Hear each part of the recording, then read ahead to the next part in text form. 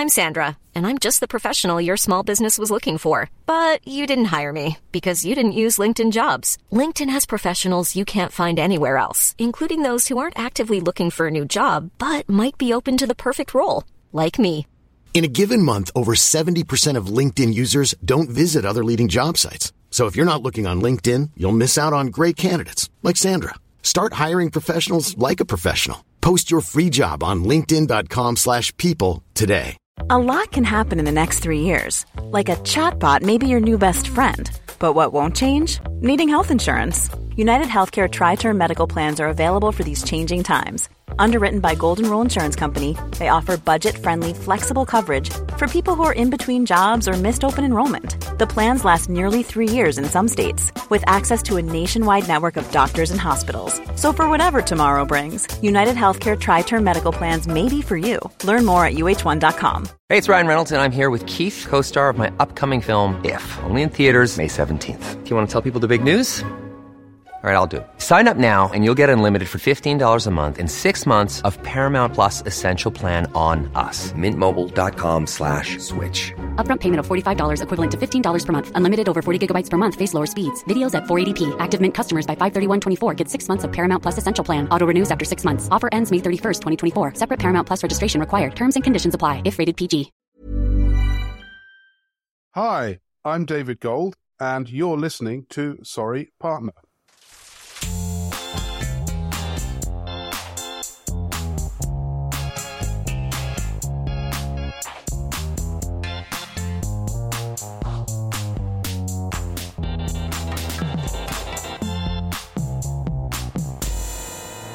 Hello and welcome to Sorry Partner, a podcast about bridge and all things interesting to bridge players, brought to you by bridge partners and friends, Catherine Harris and Jocelyn Starks. On today's program, we talk with English champion David Gold about the pressures of playing at home, unwinding with a little reality TV, Hello Love Island, and the all-ages inclusivity of bridge. Plus, he shares his top tip for developing players. But first, let's kibitz. Hi, partner. How are you, Jocelyn? Hi, Catherine. I'm doing well. How are you? Oh, yeah, I am also doing well. What's been happening? I've been really crazy busy at work. I guess it's just that time of the year and it's just really nuts. Yeah. Yeah, I figured you must have been busy because I was looking at our online game results and I had expected to hear from you and had not heard from you on this topic, so I'm going to bring it up now. What did I do? No, not at all. It's just hilarious. I was looking at our results. You know those day-long robot tournaments? Oh, yeah. No, I do the free one every day. Yeah. Every day. Do you realize this week we have had 3 games where we have been within 1 percentage point of each other? You're kidding. I am not kidding. So the first one, there was nearly 18,000 players. And this one, I scratched slightly higher than you, 56.95. And you got 56.12. I know. The next one. That's insane. I know. The next one, there was nearly 17,000 players.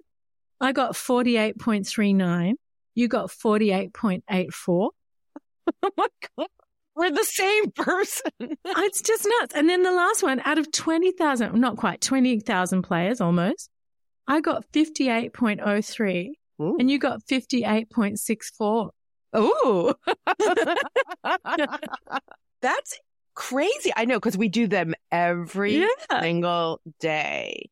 And I do it, I do it with a bunch of people and I see different people and it's always fun. But that is remarkable that we're so close so frequently, because I just have this impression that I get like a 36 and you get a 68. That's like my arching impression. But you're telling me that on occasion we actually get really close. You beat me as much as I might come ahead of you. But no, I think it's interesting because I think it actually speaks quite well for our partnership. We're obviously approaching questions and topics at the table or, issues at the table in a similar way. Making the same judgment calls for better or for worse. Yeah. No, I mean, it seems it would be interesting to go and analyze the specific hands and see if there was a matchup. Of course, I don't know. I have a friend who probably knows a program for doing just that.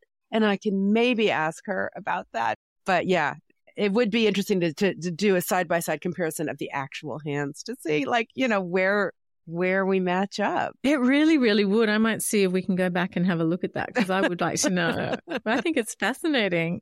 These are typically they're 8 boards, these day longs. Sometimes I think they're 10, maybe on the weekend. You know, the other thing about the day longs that have I just never noticed until recently, that they actually put your percentage points. What am I trying to say? They show you your cumulative score as you go along, where they never used to. Yeah, even if it's in the middle of the day, where it used to be like at the end of the tournament, they'd say, you know, this is where you are currently overall, but you wouldn't have a sense per board like they've started doing. Yeah. I quite like it. I do too, but it's new, right? It's not always been. I think it is. Well, thank you, BridgeBase Online, for adding that feature. Yeah. We appreciate it. Now, I'd like to know from our listeners, maybe some people don't like knowing that. I know that I used to be a person who didn't like having my score told to me after every board. I found it unnerving and distracting, but now I'm really kind of used to it, at least playing online. I do like it. I like it when I'm playing with the robots. I don't like it when I'm playing with real people. Oh, yes. Go fig. Interesting. Mm-hmm. Right. I guess with the robots, it's all about learning. You know, it's all about trying things out, and the stakes are pretty, you know, for these free robot tournaments. I mean, it's an opportunity. It's great. It's an opportunity to try things out against a very large field. And, you know, if you spent the time, you'd probably actually learn stuff if you went back and analyzed where you did poorly and how people took a better line. And my friend does have a whole program that you can run, and you can get the double dummy solution for how you should have played it, kind of thing. Well, I wonder if this is a situation now where we've mozzed ourselves and we'll never come within cooey of each other ever again. You know, now that we've named it. No, that's funny. Yep. Yeah, it'll go back to 36 my way, 68 yours.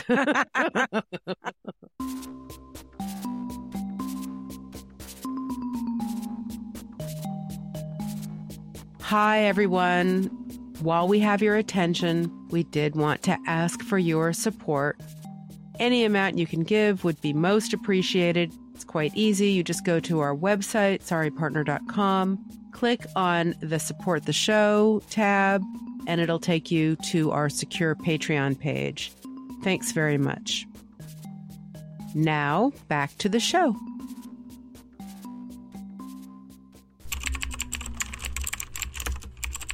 We've had a few letters in the mailbag this week, Jocelyn. Would you like me to read them to you? Well, of course I would. Bring it on. Bring it on. Okay, good. Well, our first letter today is from Anna. Anna writes, I play a lot with newer players who will beat themselves up if they did something wrong. I often say WDP, well done partner, when a partner has had a bad board recently and needs some positive reinforcement that they did something right. It's not gloating. I'm just as likely to say WDO, well done ops, when an opponent has declared particularly well or defended really well.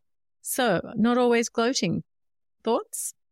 Well, I think it's really nice that she says, well done, opponents. I think that's lovely. Yeah. I just know that it can really rub me the wrong way. We've talked about this and not everybody agrees. And so could she not say WDP in the private chat? Yeah. To the partner, and would that not help reassure some of her newer playing partners just as much as doing it in front of everyone? I don't know. Yeah. And okay. So if people are doing it to gloat, fine. I expect really that most people are just saying it because they're excited and they're wanting to encourage their partner. Right. It's just that some partners need more encouragement than others. I know what you're saying, Anna. I still think maybe it comes across the wrong way. Yeah. Especially if your opponents are aware that they did something really bad. And that was what won the board for the newbie. Yeah. So, you know, I guess that's the thing, isn't it, about intentions? Not everyone knows what they are. Mm-hmm. But it's a very nice sentiment, Anna, and I really appreciate that. And you sound like a lovely mentor, and it's great to encourage new players, and more people should be doing it. So more power to you. Yeah. Thanks for writing. On the theme of confidence, Jocelyn, now you might want to partly cover your ears on this one because you might feel a little self-conscious. I can see Jocelyn, so I'm going to be able to tell that she's blushing bright red. Oh, no. So just assume that she is, because we have heard from Josh from St. Louis, Missouri. And Josh writes, "Hello, Catherine and Jocelyn," but let's face it, this one's mostly for Jocelyn. "I discovered your podcast about 3 weeks ago and I enjoy it very much." He's trying to get caught up, but he wants to write to us about the podcast theme music that Jocelyn created. Even though we say it in the credits, people might not realize that Jocelyn composed our theme music, and it's fabulous. Anyway, Josh writes, "The keyboard rhythms are varied and fun, and the 8 measures of music remind me of the play of the hand. I imagine that I'm the declarer in a major game at match points. The play is progressing as normal through the middle measures of music. But as measure 7 approaches, I decide whether to take a finesse at trick 12 that, if successful, will gain an over trick.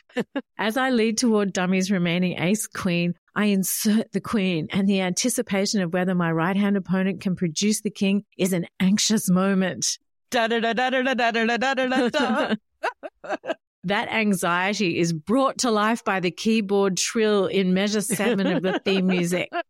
Fortunately, the mood of the music in measure 8 suggests that the finesse is successful, and my 42% board for making 4 turns into a 70% board due to the over trick. Brackets, 2 pairs didn't bid game.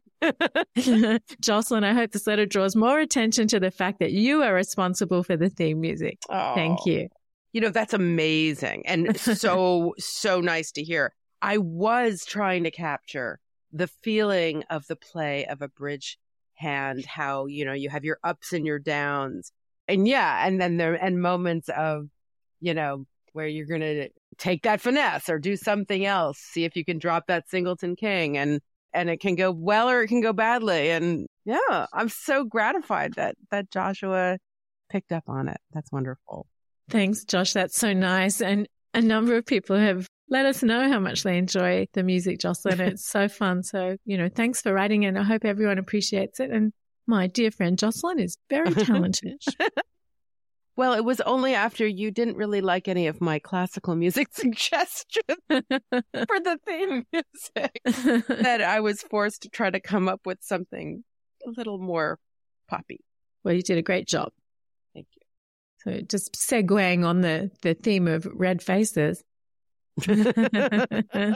Yes, and my face is red, but I love it.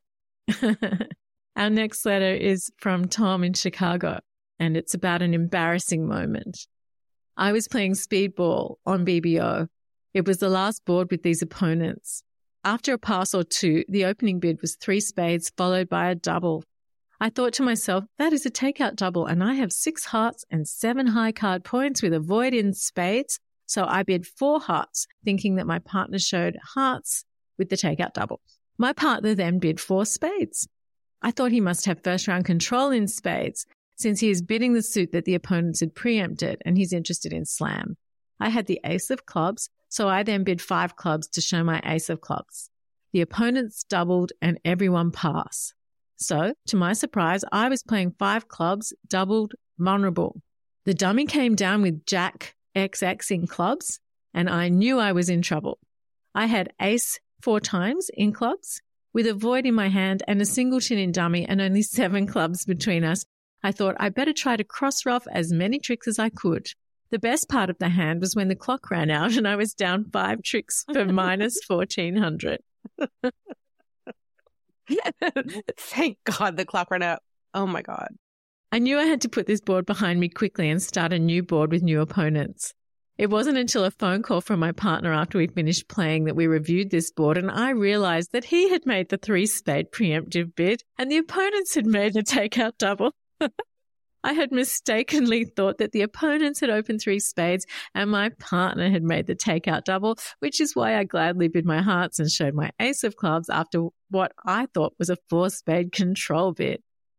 And then he's actually just reiterated to please don't use his last name because he'll never find another bridge partner. This is not that hard to do online. I did this playing with you not that long ago.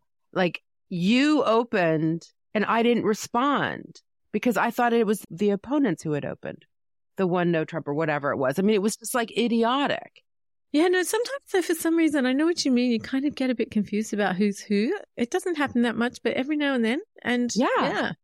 But it doesn't happen face to face, I don't think at all. Like, just as well. At least I guess it could.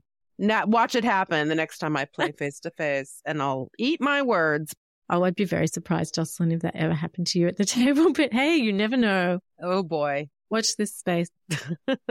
We've also heard today from Paul in Alberta, Canada. Ladies, I love your podcasts. Thanks, Paul. They have had a very positive impact on me. I started playing rubber bridge with my mum, dad, and brother as a teen. I played at university. We would start right after dinner and only stop when someone had a class next morning. I also played a little duplicate with my dad after my mum died.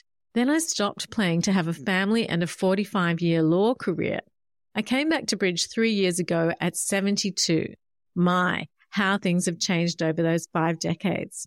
After 2.5 years of online bridge with the same people, per Sorry Partner's advice, I recently found a very patient mentor with whom I could really play up. We played in open pairs in a sectional last weekend, my first serious competition ever. My goal was not to come last, and we didn't. We scored 48.8% over 52 boards. I even won 2.04 master points. Going over the results, I recognized Kay Fung's name from your podcast. Oh, kismet. Yeah. And then he says we scored 60% on one of the boards we played against her, which really boosted my ego. I'm sure she wasn't so thrilled about that, Paul, but I totally get it. It's nothing better than getting a good board against a top player. Yes. But it's nice to hear that you're back playing again. That's fabulous. So great. So great. And very respectable result for your first time out. I'm glad you got those master points. Definitely. Well done. And our final letter today, Jocelyn, is from Anonymous. And the subject line is passing a happy 2. While waiting for my turn to bid, I try to plan what to bid under various scenarios. One night in a team game, I had a 1-4-4 hand with opening strength. I was second to speak and decided to open 1 diamond if right-hand opponent passed and double if right-hand opponent bid 1 or 2 spades. So right-hand opponent passed, but somehow I thought he'd bid 1 spade, and so I doubled.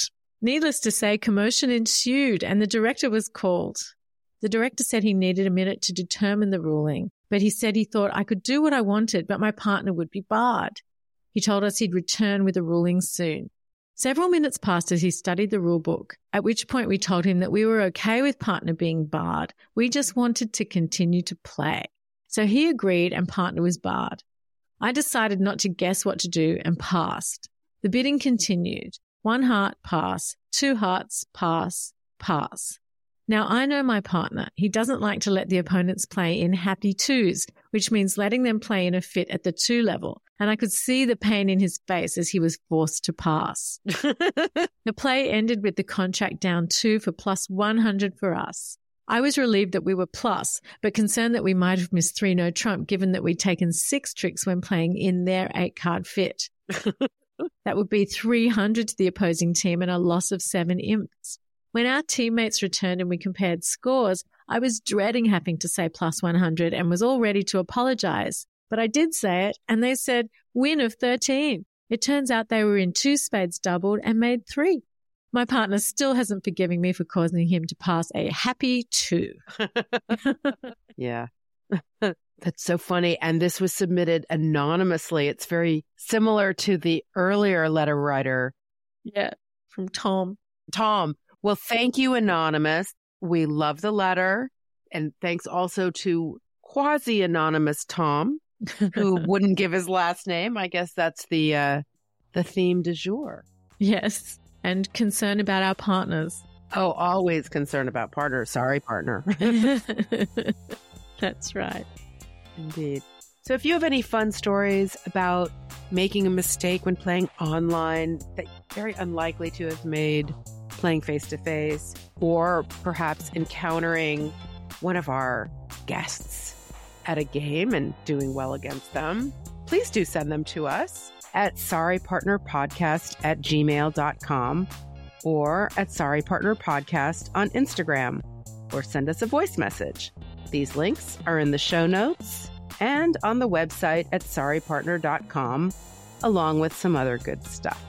Coming up next, our interview with David Gold. And note, this episode comes with bonus audio for our Patreon supporters.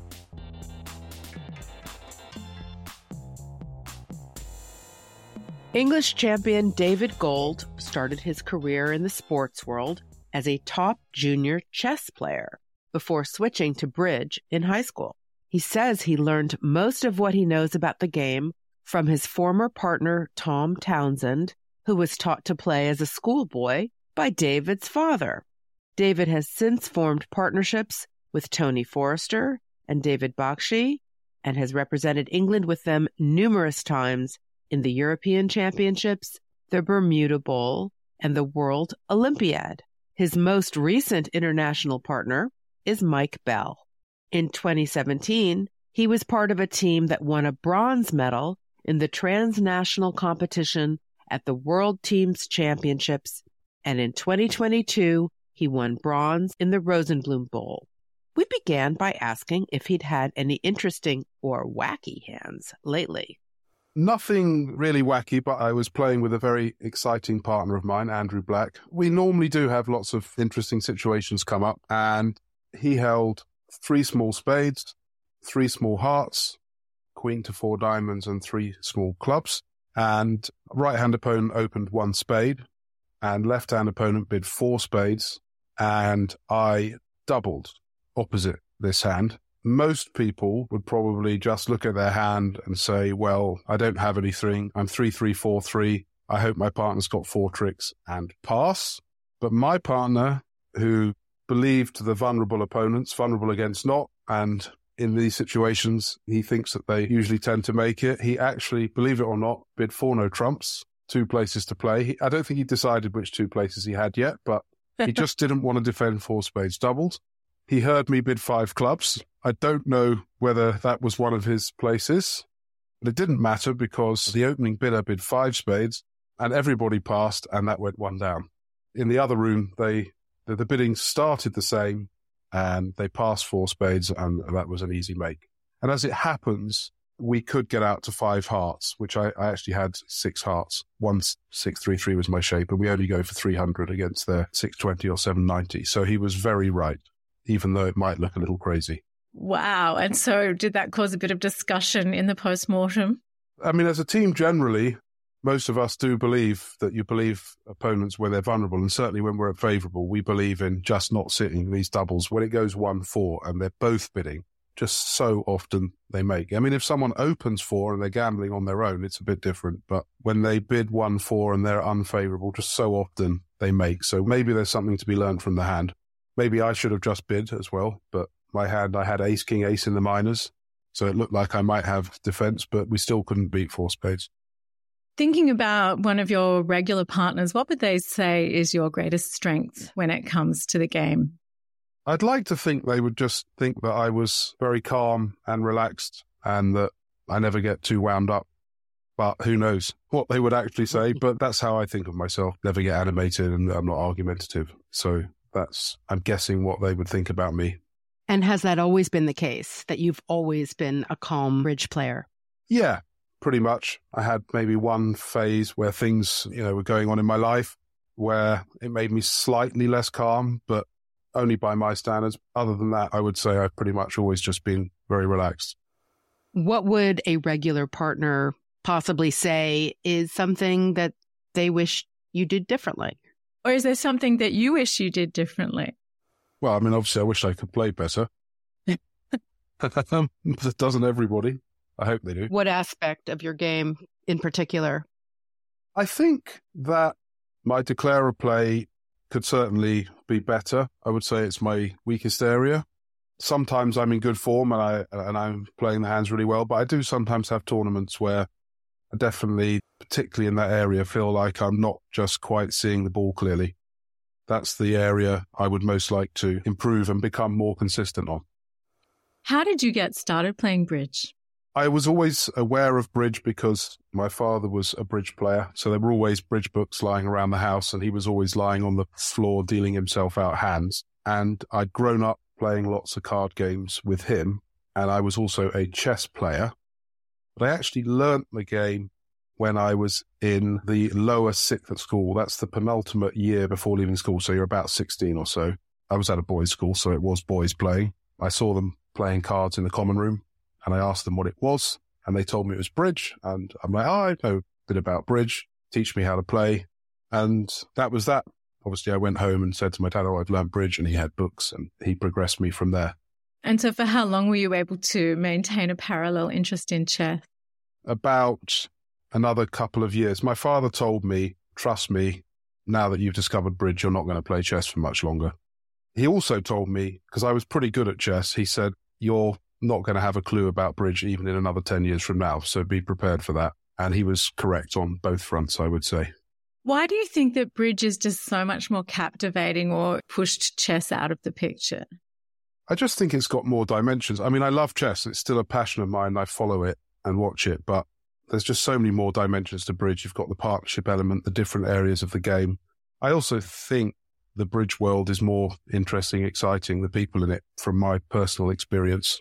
Who are the more interesting and captivating people that you've met? One of them is my most regular partner in England, who I mentioned on the hand before, Andrew Black, who founded Betfair, which is the world's biggest betting exchange. But I actually met him even before he founded Betfair, when he used to play small stakes rubber bridge when I was just starting. And then he sort of disappeared for 10 years and founded Betfair and became famous, and then got back into bridge. And then the last few years, we've been playing together again. So he's, not surprisingly, extremely interesting. I'm lucky enough to play a lot with Zia, who I probably don't need to say much about, but obviously an exceptional personality. I could honestly list so many people. I would say the most interesting are not necessarily the people that are famous for their bridge, but often people that are famous from other endeavors and that they've done in life, but who are captivated themselves by bridge. Don't know him at all, but played against Bill Gates, for example. And there's just all sorts of interesting, famous people playing bridge. And it's not so true in chess. I'm Sandra, and I'm just the professional your small business was looking for. But you didn't hire me because you didn't use LinkedIn Jobs. LinkedIn has professionals you can't find anywhere else, including those who aren't actively looking for a new job, but might be open to the perfect role, like me. In a given month, over 70% of LinkedIn users don't visit other leading job sites. So if you're not looking on LinkedIn, you'll miss out on great candidates like Sandra. Start hiring professionals like a professional. Post your free job on linkedin.com/people today. Many of us have those stubborn pounds that seem impossible to lose, no matter how good we eat or how hard we work out. My solution is PlushCare. PlushCare is a leading telehealth provider with doctors who are there for you day and night to partner with you in your weight loss journey. They can prescribe FDA-approved weight loss medications like Wegovy and Zepbound for those who qualify. Plus, they accept most insurance plans. To get started, visit plushcare.com/weightloss. That's plushcare.com/weightloss. Hey, it's Ryan Reynolds, and I'm here with Keith, co-star of my upcoming film, If, only in theaters May 17th. Do you want to tell people the big news? All right, I'll do it. Sign up now and you'll get unlimited for $15 a month and 6 months of Paramount Plus Essential Plan on us. MintMobile.com/switch. Upfront payment of $45 equivalent to $15 per month. Unlimited over 40 gigabytes per month. Face lower speeds. Videos at 480p. Active Mint customers by 531.24 get 6 months of Paramount Plus Essential Plan. Auto renews after 6 months. Offer ends May 31st, 2024. Separate Paramount Plus registration required. Terms and conditions apply if rated PG. Do you have a favorite tournament that you love to play? Yeah, I love the Iceland tournament, which is normally in January. Just a wonderful event, wonderful atmosphere, never a director call, never a convention card. Love Reykjavik, great restaurants. Just love that event. Is that the one that people get very dressed up for? No. I mean, we're dressed up in the sense that you probably want to keep warm, but no. There's nothing fancy. Anybody can play in it. It's normally 90% Scandinavians, quite a few Brits go over, the odd American. It's not a top level event, but it's a decent standard and just very, very good fun. When you're playing, is there ever anything that makes you nervous at the table? My nerves are generally pretty good. I would say that I get most nervous if I'm playing people that are good friends of mine, strangely enough. The less close I am to my opponents, the less nervous I'm likely to be. But I'm not a big nerve sufferer. I had more nerves when I was younger, but I don't get many nerves these days. Why do you think it is that you get the most nervous when you're playing against friends? I think I sort of feel under pressure to beat them somehow, but also they're my friends, so I sort of want them to do well, but I kind of know I have to beat them. To put the other extreme, if I'm playing people I don't know at all, there's almost no expectation. I'm happy to beat them, and it's not a big deal or that memorable, or I'm not bothered if I don't. It's hard to explain, but that's the way I think about it, because I just don't normally get that many nerves, to be honest. Do you think that it's partly because you feel more visible for who you are when you're playing with friends? You know, if you're playing just with someone you don't know, whoever the opponent is, they probably know who you are, but you're like, whatever. But when it's somebody, a peer, do you feel that they see through you a little bit or into you a little bit? Yeah, I think that is a very fair point. Yeah, I think you're right. That's probably true. So then, in a sense, you want to present yourself well. When you say you want to beat them, what you mean is you don't want to lose. Yeah. I mean, yeah, it's not like I'm desperate to sort of beat them into the ground and kick them and bout and stuff like that. But yeah, I don't want to lose to them. Right. Maybe it matters more. I don't know. But that's all I can say. I know, because I just have to think, when do I feel nerves? And I know that if I'm going to play my closest friends, I feel nerves. I know I don't necessarily even want to play my closest friends. It happened to me recently in the World Championships in Wroclaw in the first knockout match. We selected a team of English players because we felt that was the best thing to do. But on the other hand, it meant particularly one of the pairs were my former teammates of 10 years, who I know very well, but I didn't want to play them really and felt under a lot of pressure playing them. And I don't normally feel that way. I wonder if that experience is the experience, say that I'll just talk about myself, that I feel when I'm playing against a more experienced player, which is invariably the case. But I feel that they can see through what I'm doing, that they can see my errors, they can see where I'm tripping up, and it embarrasses me. And I wonder if it's not dissimilar in a sense that you're playing with people that you respect and you know that they'll know what you're doing or not doing. Well, there's lots of people that I respect hugely and who are going to certainly be aware of my errors, who I don't necessarily like, and I don't feel pressure against them. Right. So it's just friends. It's the friends. Yeah, if I'm playing people I'm very close to, I probably feel more pressure playing in my own country as well than I do abroad. Interesting. Why do you think that is? There's very high expectations on me in England. And I'm not saying that everyone expects me to be hopeless outside England, but in England, they're extra high because you're in a smaller pool, and therefore my status in England is effectively elevated as opposed to where it is in the world as a whole. And people expect a lot of me, so therefore I'm under pressure to perform. So I do find that more difficult. So when you play, for example, maybe at the US Nationals, what's the experience like? How would you describe the difference? I certainly don't feel under pressure. There are so many good players, and you simply cannot expect that you're going to turn up to every tournament and win, or even turn up to every other tournament, or even once a year to win. So the pressure in playing is not especially great, even though the level's extremely high. Whereas in England, in the top events, there is some expectation that I'm going to win one in every not that many events that I play in. So that is, I would say, the big difference between the two. So just thinking again about this notion of nervousness, if we call it pressure, how do you manage that pressure, for example, when you are playing in England and you are more aware of the expectation? It's not really a problem for me. You can go for a walk beforehand. If I'm sitting out, for example, of my team playing, I mean, I'll check every so often what's going on. I try not to discuss too much of the bridge that's going on during the day. To tell you the truth, while I'm waiting to play, I'll probably zone out and watch something quite mindless just to chill out. Watch some junk on TV or something. Oh, go on, tell us what. Yes. What's your guilty pleasure? Okay, this is a new one, but I've been addicted to Love Island lately. That's great. I recently got into it, and I have basically watched all 8 English series, 1 Australian series in the space of the last few months. So there's a little confession. That's great. Yeah. How do you like to unwind after a tournament?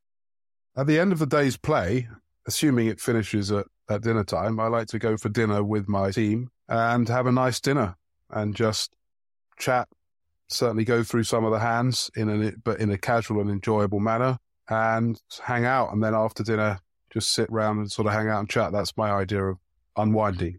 If the play finishes very late, I certainly can't go straight to bed. I'd go to the bar. I'm not a big drinker, but go to the bar, maybe have one drink or a soft drink and sit and chat and hang out. But I like people. I like to hang out with people. Don't like to be on my own particularly. And at the end of a big tournament, what do you find yourself typically doing? At the end of a big tournament, to tell you the truth, I love to just get home and just do really boring, normal things. Just hang out with my family, maybe just go for a walk, or maybe have some of the cuisine that is very good here, like, some Indian food or lots of different Asian cuisines, which are really good in London I go to. Just be normal. That's what I like to do, just unwind and not do anything special.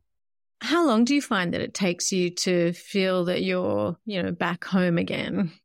Not that long. Couple of days. I mean, often, honestly, for the first couple of days, I will just be enjoying literally, going for a walk, going to the supermarket, just doing normal things. But it doesn't take me long to adjust. And I play so many events anyway that transition between event and then getting back home is something I go through several times a year. I'm quite used to it. What's the most memorable or unexpected place where you've played bridge? The most memorable has to be when we played in Beijing, China, in 2008. We did very well in the tournament, which made it very memorable. We won a silver medal. We lost to Italy in the final. But I also loved the place. We played in the Olympic Village. They just held the Olympics there. I'd never been to China before at that time. We visited the Forbidden City. I loved the city and the restaurants, and the fact that there was no English whatsoever made it very challenging and exciting. And we had a day off where we walked along the Great Wall of China. It was just the most incredible bridge trip of my life. It would be hard to ever top that, I would say. How about unexpected, wacky place that you've played? Well, I mean, if you want the weirdest place, I mean, I wasn't taking part in this game, but as a junior in 1999, I played in a World Junior Pairs in the Czech Republic. And at the close of play on one of the days, we went back to, it wasn't really a hotel. It was, I can't really describe it. It was communal showers. We had a bedroom I was sharing with my partner. It was in the middle of nowhere. And when we got back, my partner realized he'd left the keys to both the hotel and the bedroom in our bedroom. So we decided to sleep outside the hotel. There's nothing else we could do. After a little while, someone noticed us outside and they helped us into the building. So we went upstairs and there was a little sort of corridor area outside the bedroom. And I could see that I could physically break the door down to our bedroom quite easily. And I wanted to do that because I did want to go to bed. But I was a little bit worried in this country I wasn't very familiar with as to how their police force might take that. There was a few chairs and stuff, and we just decided to take a few cushions and lie down on the floor and just sleep in the corridor and deal with it in the morning when some staff turned up. And when I woke up in the morning, there was a table on top of me and there were 4 people playing bridge sat around me on top of me. You can't get much weirder than that, but I wasn't actually playing in the game, but there was bridge being played on top of me. I think that qualifies. Yeah. What's the funniest thing that's ever happened to you when you were playing bridge? So a few years ago, I was playing a national in America, and I was playing with a regular partner of mine who was slightly disabled. So he could walk a bit, but he needed one of those sort of electric carts that you drive around in. And he'd gone to the bathroom and 3 of us were waiting at the table, and he drove back. And as he was driving back, I noticed that he perhaps hadn't put his sort of underwear back on as accurately as he might have. So as he was driving towards the table, I sort of waved at him and said, you need to sort yourself out. Our opponents were talking and hadn't really noticed. He didn't hear me, so I shouted again, you need to deal with yourself. And as he looked down and realized, he was a bit shocked and he lost control of the car and he continued driving, by which time the opponents had noticed and looked shocked as well. And he drove into the table and they moved to the side. He was knocking the table forward. The bidding boxes came off. The cards came off. I jumped out of my chair and I ran round to the cart and I got the key in the ignition and I turned it off, at which point some random joker from the neighbouring table got up and came over and said, excuse me, sir, I'm going to need to see your license and registration. And I have to say, half of the room, and especially the three of us at the table, were just on the floor laughing. We couldn't stop. I understand that you probably don't want to go into great detail, but I'm having a little bit of trouble understanding what was so shocking. Was something not tucked in properly, or? Yes. Yes. Okay. Yes. Okay. Yes. That's what, okay. Trying to give a PG version, but it was not that PG, actually. That is pretty funny. I mean, I was wondering whether to tell that story, but I mean, it honestly is the funniest thing. It's hilarious. I mean, it was unbelievably hilarious. We were all in tears. I mean, I'll never forget it. It's the funniest thing that's ever happened. And the person I'm telling the story of is no longer with us. So, I'm not going to name him anyway, but I feel that is the funniest thing. That was a great contribution that he made. Yeah. Yeah. What's the biggest schlomozzle or muck-up you've ever made at the table? There have been a few. Since I had one very recently, I'll tell that one, which was in the World Championships recently in Wrocław. I was in a pretty simple game contract. It became mildly difficult because trumps didn't break well, but I knew that they were 5-1. I knew a lot about the hand because hand on my right had shown a 5-5 hand. A 5-5 or a 5-4 hand. So I had ace, queen, double, and diamond in hand, and I thought there were king 10 to 7 diamonds in the dummy. And I knew that the suit couldn't really be anything other than 2-2. So I knew I could play the ace and then the queen overtaking with the king and everybody would follow and the jack would fall. And I could play the 10 and I could throw a loser while the hand on my left ruffed with a winning trump trick and it would ensure my contract. So I played the ace of diamonds and then I played the queen overtaking with the king and everybody followed. The problem is the jack didn't appear. So my heart skipped a beat. And then I realized dummy didn't have 7 diamonds. Dummy had 6 diamonds.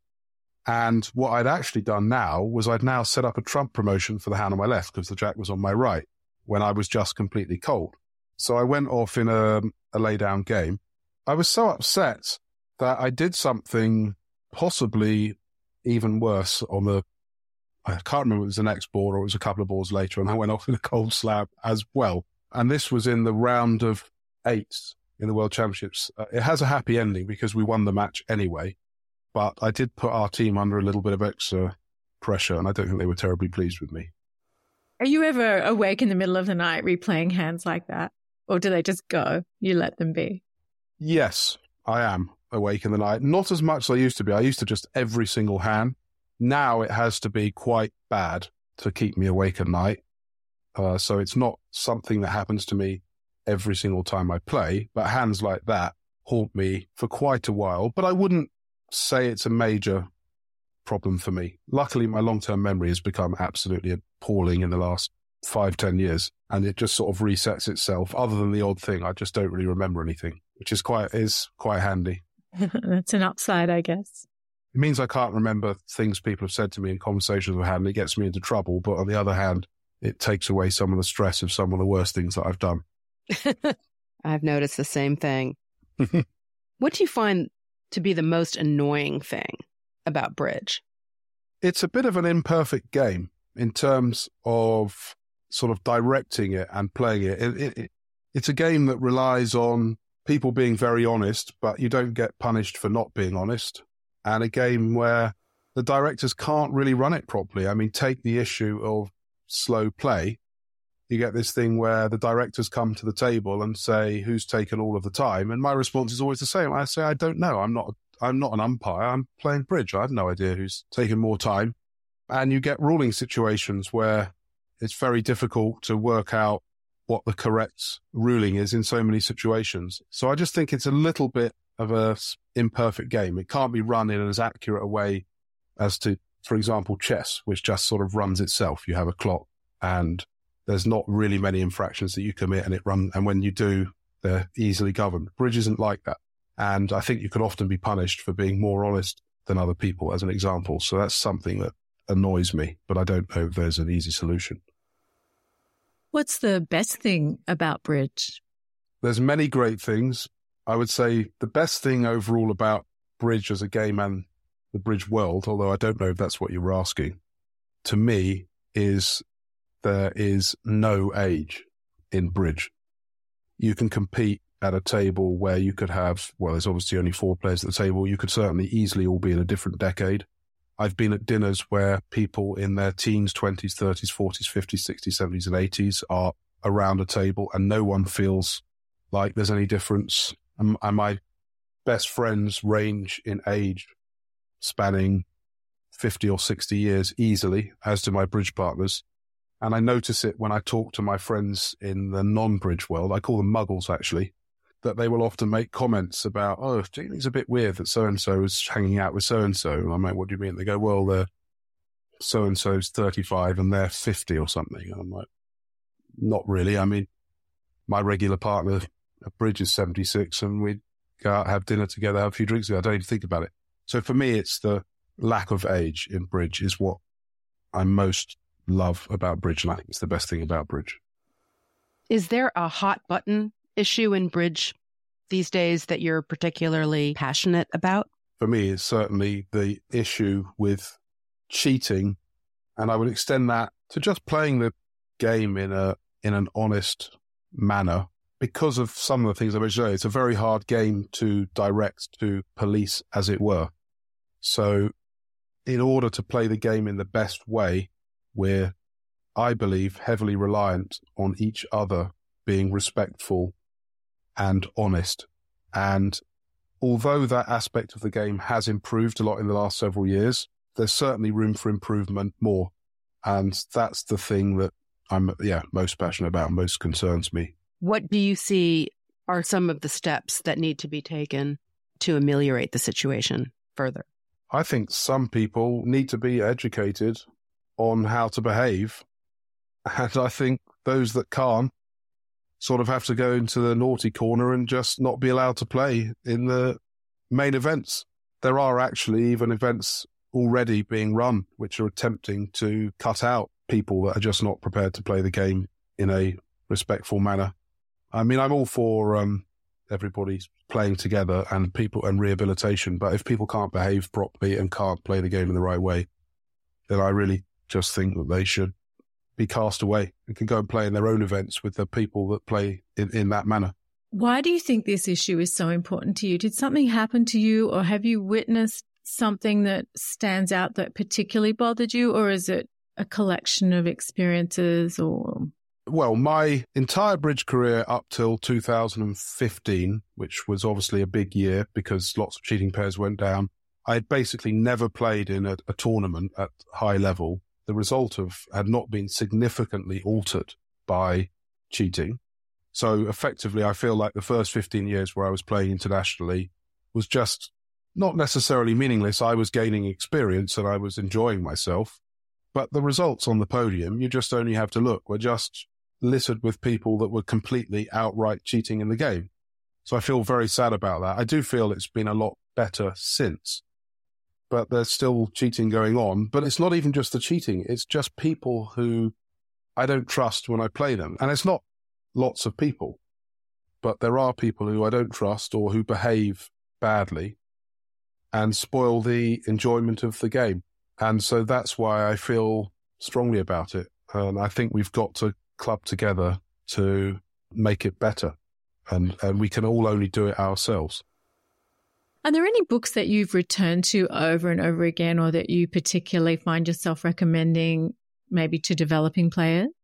I must admit that I don't often recommend books to developing players. I don't often get asked. But my personal favourite book was Play These Hands With Me by Terence Rees. My father had a lot of classical bridge books around, like the Bridge of the Menagerie series, lots of Rees books and all sorts of books with very old hands and old stories. And I loved all of those. But Play These Hands With Me was my favourite, so over-the-shoulder style. I love the way that it's written. And that was a book I read many times. I guess I would recommend that book since it's my favorite. Do you have a favorite bridge convention or gadget that you really enjoy playing? I have a couple. I like playing Smith Peters in defense. For many years, I didn't play them, but since I got converted to them about 10 years ago, I virtually feel I can't play without them. And I also, everyone plays it, but I love Keycard. Keycard Blackwood. Everyone plays it, but they might not use it as much as I do. Love it. You mentioned first Smith Peters. Is that the same as our Smith Echo? Yeah, so Smith, we call it Smith Peters in England. I guess it's Smith Echo in USA. Don't know what it is in Australia. But yeah, that's the same thing.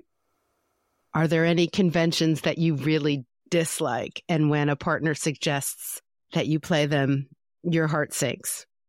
I'm really not a fan. I don't know if you call it, it's not really a convention, but I'm really not a fan of ACOL in general, which is weak no trump and 4-card majors. I don't mind weak no trump. It's the weak no trump in combination with 4-card majors. So sorry to all the Brits out there, but I really don't like ACOL and would prefer not to play it, but I can play it. It's what I grew up with, but I'd really rather not. What's the best bridge tip or advice that you've ever been given? I don't know if this is exactly the best. There are lots of good ones, but this is something that's in my mind because it's relatively recent. I've played quite a lot with Zia in the last few years, and he has many good tips. I've learned lots from him. But one of my favorites is that we have a rule, and this applies for teams, it doesn't apply for match points. If we're in a constructive auction, it's a game auction, and you know from your hand, you have a fit in a minor, that 5 of a minor is going to be safe, and you might make 6. You never, ever stop in 3-no trumps. You always look for slam. You never, ever just stop in 3-no. If you're 95% confident you're going to make 5 of a minor, you always look for 6. And that's a tip that I've found really impressive and has really helped my constructive bidding in the sort of, is it a minor suit slam? Should I stop in 3-no? Should I go to 5 minor type situation? What kinds of bidding gadgets might you need to explore the minor slam? You probably want to have some situations where you can bid a cheaper key card than 4-no trumps. Maybe some form of being able to use 4 diamonds when clubs are trumps and 4 hearts when diamonds are trumps, but you need to agree when it applies. That's probably the most important, I would say.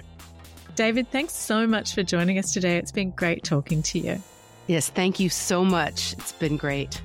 Goodbye. Thank you very much. It's been really interesting talking to you both. And that's the show. Many thanks to our guest, David Gold. Thank you also to our Sorry Partner posse of listener supporters who make the show possible. Sorry Partner is produced by Catherine Harris with production assistance from Paul Chirasso and Jade Gray. Our theme music was composed by Jocelyn Starts and produced by Daniel Graboy. Send your bridge stories and comments to sorrypartnerpodcast@gmail.com or at Sorry Partner Podcast on Instagram, or send us a voice message. And please consider supporting the show. You'll get a monthly newsletter, bonus audio from time to time, and other supporter perks. These links and a link to our discount offers and merch store are under the episode description in your app, on the website at sorrypartner.com, or wherever you like to listen. We'd love to hear from you, but be nice, or we'll call the director. Until next time, play well. May all your finesses be on side. And remember, as David says, he and Zia have a rule that when playing teams, if they know from their hand that 5 of a minor is safe, they never stop in 3-no trump. They always look for slam. Thank you, partner. Thank you, partner. Bye. Bye.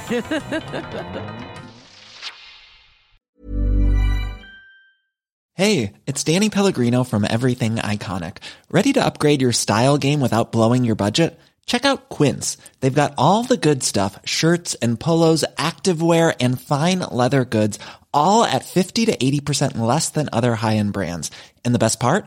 They're all about safe, ethical, and responsible manufacturing. Get that luxury vibe without the luxury price tag. Hit up quince.com/upgrade for free shipping and 365-day returns on your next order. That's quince.com/upgrade. Hey, it's Paige DeSorbo from Giggly Squad. High quality fashion without the price tag. Say hello to Quince. I'm snagging high-end essentials like cozy cashmere sweaters, sleek leather jackets, fine jewelry, and so much more. With Quince being 50 to 80% less than similar brands. And they partner with factories that prioritize safe, ethical, and responsible manufacturing. I love that. Luxury quality within reach. Go to quince.com/style to get free shipping and 365-day returns on your next order. Quince.com/style. Mom deserves the best, and there's no better place to shop for Mother's Day than Whole Foods Market. They're your destination for unbeatable savings, from premium gifts to show-stopping flowers and irresistible desserts. Start by saving 33% with Prime on all body care and candles. Then get a 15-stem bunch of tulips for just $9.99 each with Prime. Round out Mom's menu with festive rosé, irresistible berry chantilly cake, and more special treats. Come celebrate Mother's Day at Whole Foods Market.